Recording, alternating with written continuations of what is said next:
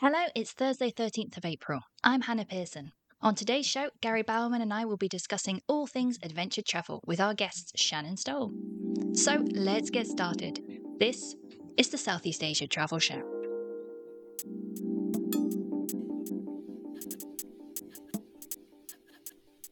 Hello, wherever you are in the world, and thanks for listening in. So today, we're delighted to welcome Shannon Stowell, CEO of the Adventure Travel Trade Association, or the ATTA, to discuss the future of adventure-based tourism here in Southeast Asia, in the broader Asia-Pacific region, and of course, worldwide. So Shannon, thanks so much for joining us on the Southeast Asia Travel Show. How are you doing today, and where are you right now? Thanks for having me. I am honored to be on the program, and I am in the high country of Colorado. Beautiful place for adventure. Yes, that's where it was born for me. And we'll talk more about that as we go along. But Shannon, firstly, let's talk about backstory about the ATTA. Tell us more about the Adventure Travel Trade Association. When was it founded? Who are its members? And where are they located? Yeah, so the ATTA started sometime in the 90s and was a fairly informal group of people and companies, and then in the 2000s it started to get more serious. People felt like they needed to have more of a voice as a community, and I joined in 2004, and so I've been doing this for 19 years now as of April 1, which I am so happy and cannot imagine doing anything else. And our members are mostly tour operators around the world, both buyers and sellers. So both the outbound and the inbound, and those who are hybrid and do both. And we're in 103 countries, but we also have a lot of tourism boards that are members. Basically, anybody that has a connection to adventure travel is involved in the ATTA. So just going back to those early days, was it international from the beginning, or was it founded in the US? It was very much a U.S. organization. I would say that when I took over in 2004, it was probably 80% U.S., and I think now we're at probably 40% of U.S. companies, and then it branches out around the world. And our goal is for the organization to be truly global. Yeah, and I think it's on its way, right? I think the only continent we don't have members right now is Antarctica. Those penguins, they keep resisting. Get them in the end, yeah. So Shannon, how does the ATTA define adventure travel? Because it's perhaps not what all listeners think it might be, right, when they hear the words adventure. Yeah, adventure is definitely a personal term for people. We've done a lot of study with both travelers and travel companies, and what we found is that at the base, adventure travel is defined as a trip that involves some sort of cultural experience, some sort of nature immersion, and then activity. And so the beauty of it is it's very accessible. So adventure for, let's say, my mother would be different than adventure from my brother, who might have a very different set of experiences he wants to do, but it would always come back down to adventure as culture, nature, and activity. So in our minds, adventure is a very broad category focused on getting people into the outdoors, connecting with the locals, and doing something active. It doesn't have to be ice climbing. It could be walking, trekking, hiking. And so I think that's one of the biggest challenges for us, is for people not to immediately assume that it's, doing an expedition to the South Pole, for example, or diving deep into the Amazon, and making it feel like it's very inaccessible for people. So our view is that connecting people to nature and culture and doing it actively, that's the core.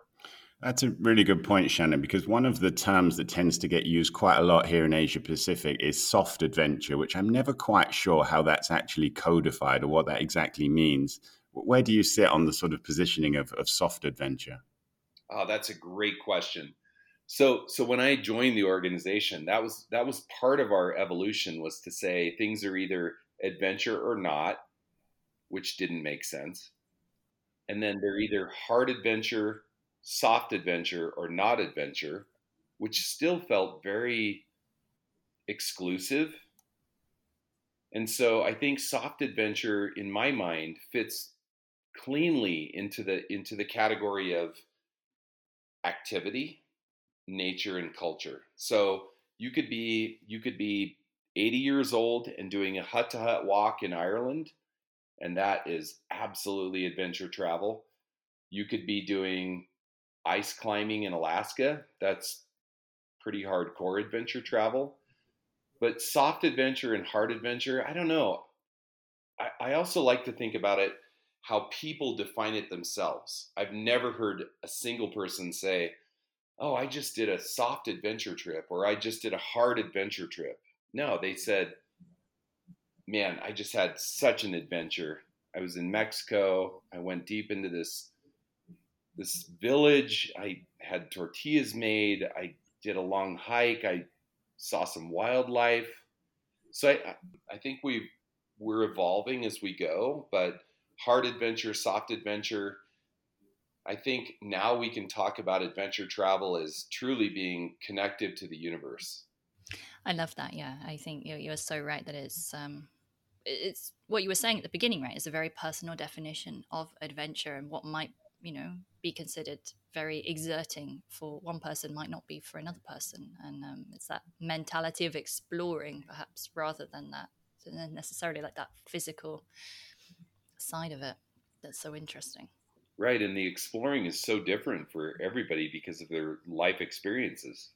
Yep, totally. Coming Yeah, from different places. yeah. So, how did you get into adventure travel, Shannon? Well, I grew up in the mountains in Colorado. So my parents released my brother and I. We moved from Denver. We came from the big city and we moved to a small town in the mountains. And my parents basically said, don't die. And and I think that was part of the adventure activity. That wasn't the adventure travel, but that was the opportunity to learn how to bike and hike and explore.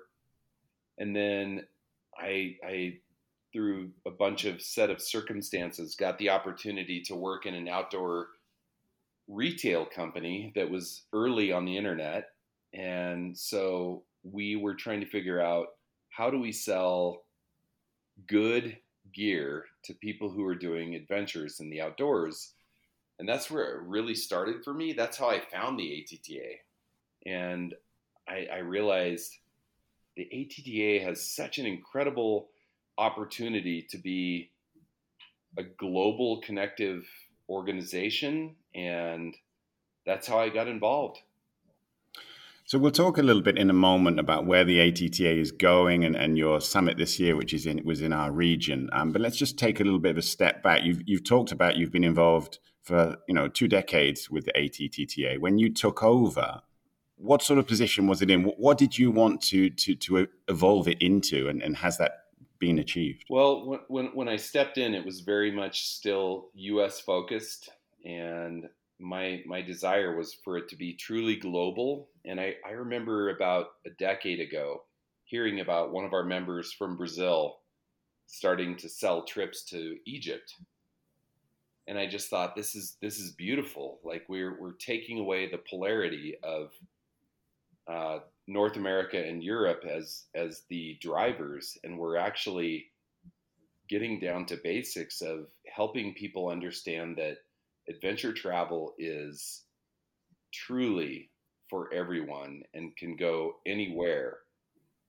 And so, in that phase, we realized that we were moving away from being a U.S. based organization offering U.S. product and experiences to truly connecting the world to each other.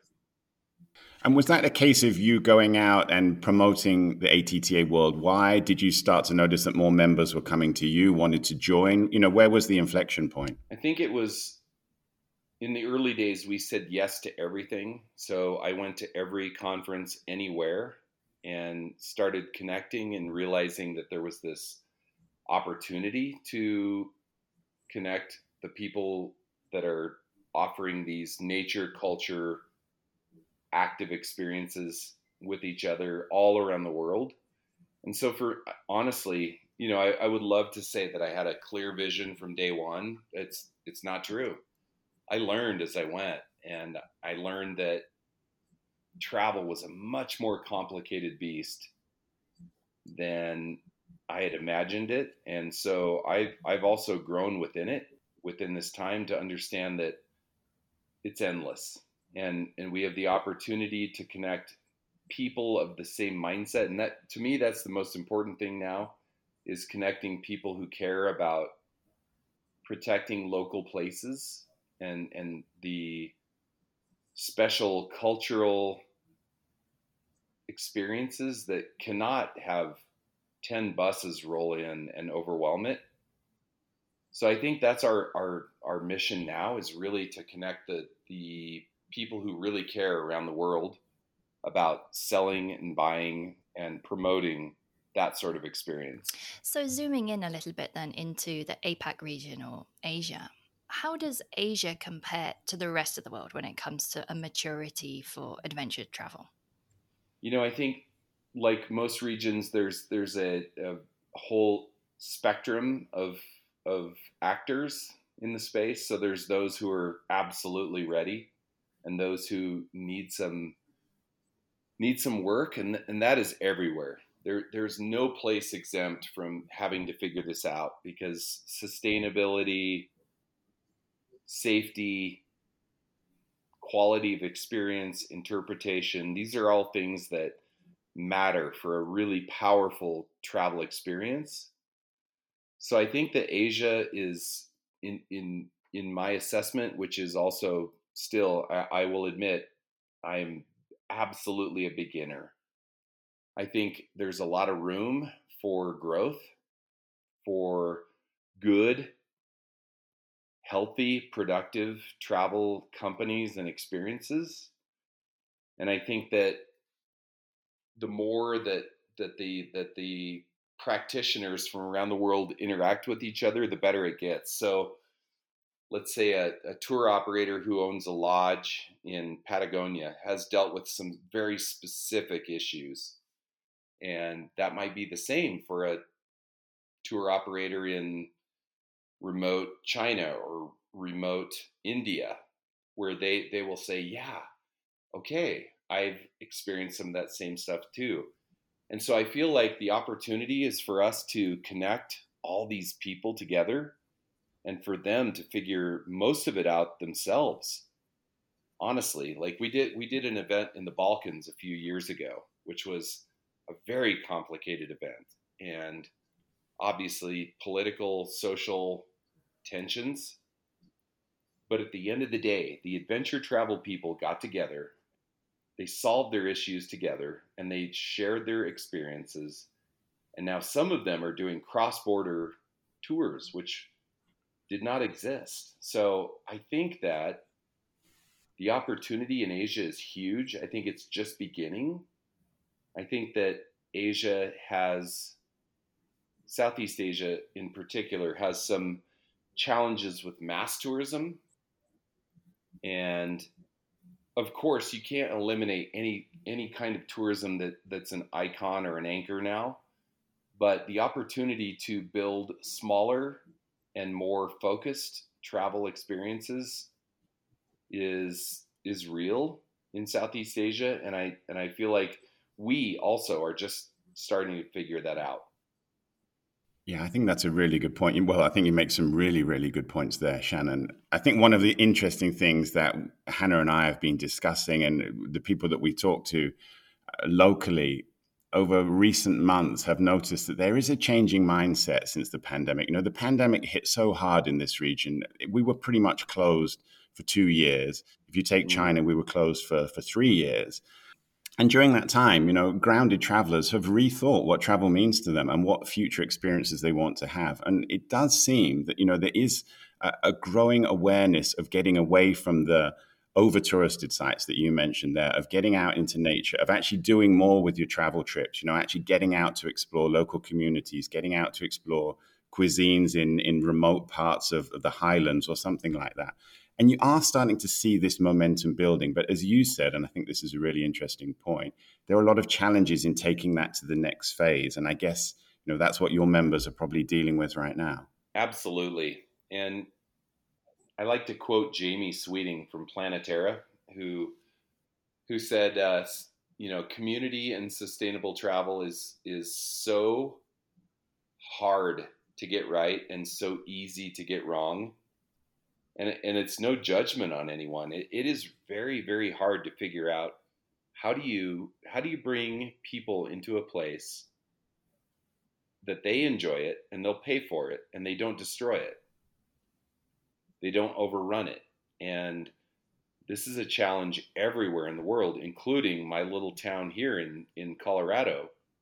We have seen over tourism with rafting, and so it's not a regional thing. It's a global thing now. And part of it is beautiful because people are more and more motivated to connect with nature, to connect with the local people. But how do we do this at a rate that it does not fundamentally change the place and the culture? And anybody who says they have a formula for that is kidding themselves. It is very specific. It's very local.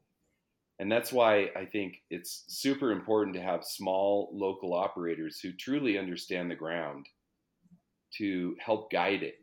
And it can be very successful. Like I think about Bonito, Brazil, which has this incredible ecosystem that anybody can go and book a tour and swim down this river and snorkel down this river, and you feel like you're the only people there. But that's because they've managed it so carefully.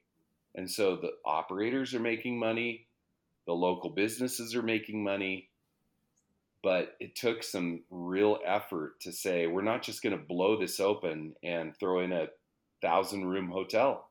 Yeah, all good points there. I referenced the pandemic, and of course, we have to talk about that to all our guests because it had such a consequential effect on travel and tourism around the world at different rates, and the recovery speeds have been slightly different. But what were the challenges for the ATTA of surviving the pandemic? Oh, it was grim.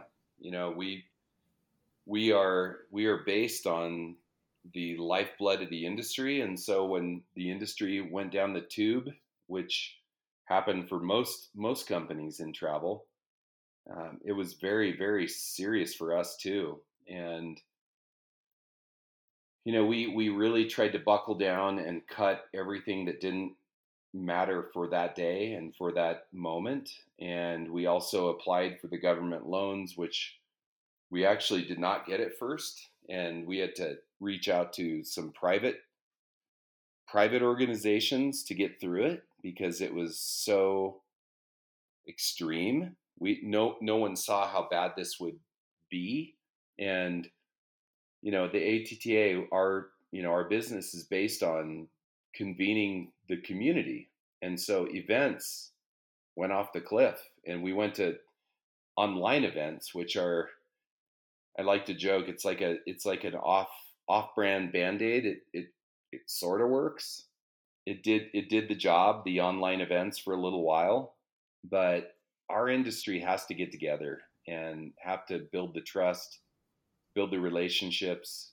So for us, it was very, very hard for a year and a half, 2 years. We rode the ragged line like most of our members, and we did everything we could just to stay connected, to provide resources. We leaned on all of our friends. I'll give you a tiny example. I had a friend who had a CFO outsourcing company, and they were doing great because people were looking for their services, and they donated time for ATTA members. They said anybody who needs financial advice, show up and we'll do it for free. So we leaned on all our friends.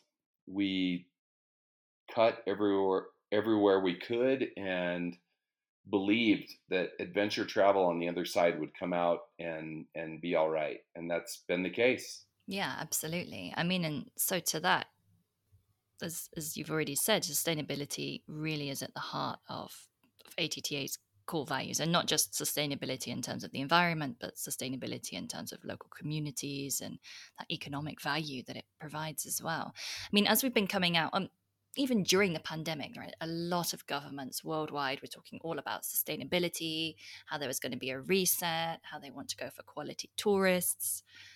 As we are now coming out of this pandemic phase, was that just lip service? Are you seeing on a kind of a global level any real action towards that, towards a real change in mentality? That's a great question. I will say that I see more hope now than I did pre-pandemic for thoughtful tourism. And thoughtful being imagining how it impacts the local community, what are the environmental effects. I am encouraged. At the same time, so I'm kind of conflicted on this question, because at the same time I feel a pressure from some parts of the industry to just get back. Let's get back. Let's get back to the numbers. Let's get back to 2019 and move on from there. So I really do feel like it's coming down to individuals making decisions in their positions. Are they a powerful government decision maker? Are they a small tour operator? Is it a journalist who's just deciding, like, I'm going to help create the future? And I think the jury's still out, Hannah. I think that there's signs of really, really amazing stuff happening. I won't do it here because it's not appropriate, but I can name 3 or 4 tourism ministers who are absolutely crushing it, in my view, on making tourism more healthy for their countries, and they're receiving a lot of heat. And then I think that there's a lot of players who are trying to get back to normal, which I understand. Like, there's all these businesses and people that need things to go back to where they were. But I think with the climate crisis, we're looking at this going, I think we all need to really take a hard look and say, how are we going to do this differently? And should we be building product for just what the customer wants? Or should we start building for what we need as a society, as a destination? And it's a hard decision because it isn't always financially the best decision. Thoughtful tourism. I hope you've trademarked that, Shannon, because I think I'm going to steal that from you. That's a great phrase. And you've also set my mind racing up which ones are those tourism ministers who are crushing it right now. But let's bring it to this region specifically. And this year in September, you'll be hosting your ATTA World Summit in Asia Pacific here in Japan. Yeah. Can you tell us about why was Japan selected? And have you hosted that summit in Asia before?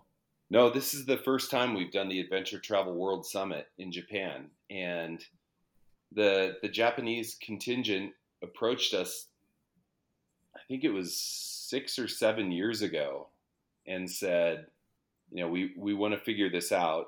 We know we're a ways from it, and let's start the process. And so it's been a beautiful relationship with Japan. Like, it's, we're working with private, public, and every media, everything in between. I'm very, very excited that our first summit in Asia is in Hokkaido. It's a beautiful destination. We're working with so many organizations within Japan that want to see this work for the long term. That is our driver for the ATTA. We don't want to come in and do an event and be measured on the bed nights. If the bed nights and the spend of the delegates is good, that's great. But to me, that's gravy. The long term is, have we helped the tour operators who operate locally connect properly with the international buyers? And do the media have stories they can tell that will resonate with their audiences, that can send people to Hokkaido and the rest of Japan? To me, that will be the success measure. So we are super excited about Hokkaido. It's September. It's focused on adventure travel, nature, culture, activity. And so far it's been very smooth. I'm sure we're going to sell out within the next 2 months. Yeah, I mean, and as someone who's on the very much on the ground for organizing it, yeah, I think when you go now and meet ministries in Japan, they all talk about AT. They even just have a nickname for it. They don't call it adventure travel. They just call it AT. Yes. And they'll be speaking Japanese, and then you'll Yes. hear AT, and then Japanese Uh-huh. again. So it's really, something that they're really interested in. And we had Kuramochi and Kyoji Kuramochi, who is pretty senior at JNTO, on the podcast last year, right, Gary? And again, he was sharing, I think, about how central they see adventure travel being to Japan's strategy of, really diversifying their tourism product, getting people out into those rural areas as well, which of course, are suffering so much with people leaving them, and they see this as a way to support that those rural, less visited places too. So bringing it back to you then with our final question, Shannon, what are your aspirations for adventure travel in 2023? And do you see new opportunities to explore still? I do. I think that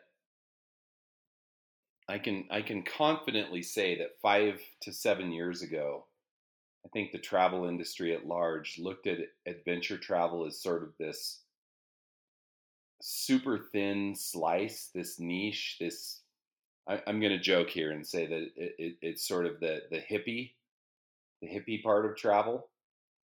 And I feel like we have absolutely graduated, and that any serious travel company is trying to figure out how to deal with the fact that travelers are now asking to have a more authentic experience, to get into nature. Everybody has different risk tolerance, and so there's the people who, and I am not in this category. There's the people who want to go see the North Pole by foot, and then there's the people who want to push their own boundaries and walk into a place like Sapporo and go see nature, go hike, go learn about the Ainu culture. So for me, that like the big goal now is to not let adventure travel be totally commoditized, to have it keep its potency, to be powerful, because I think that the most powerful experiences we have on our trips are with other people and with nature. And so to me, that is the core of adventure travel. And if we can help amplify that without it being commoditized or drowned out or becoming super basic and uninteresting, that's what excites me. Because I think at the end of the day, that will turn people into better citizens of the world. They'll look around themselves and say, how do I take care of my environment, take a step for the climate, be aware of what local people are struggling with or need, or what would make their lives better, or how can I be a part of that and learn from them? To me, that's the goal, is to how do you scale that? I love that. I think that's a great ending to to the episode for this week. That question. So, Shannon, thank you so much for coming on the show today. It was super interesting to hear all of that from you. Oh, thank you for inviting me. I'm honored. And so that brings this show to a close for the week. We hope you enjoyed the podcast, and don't forget to send us your thoughts and comments on anything we discussed with Shannon or anything we missed out. You can drop us a message on our LinkedIn page at the Southeast Asia Travel Show. Yep, and as always, you can catch up with the Southeast Asia Travel Show's full back catalogue on our website, the seasiatravelshow.com, And of course, you can find us on any international podcast platform. So that's a wrap for today, but we'll be back to talk more Southeast Asia travel and tourism with you soon.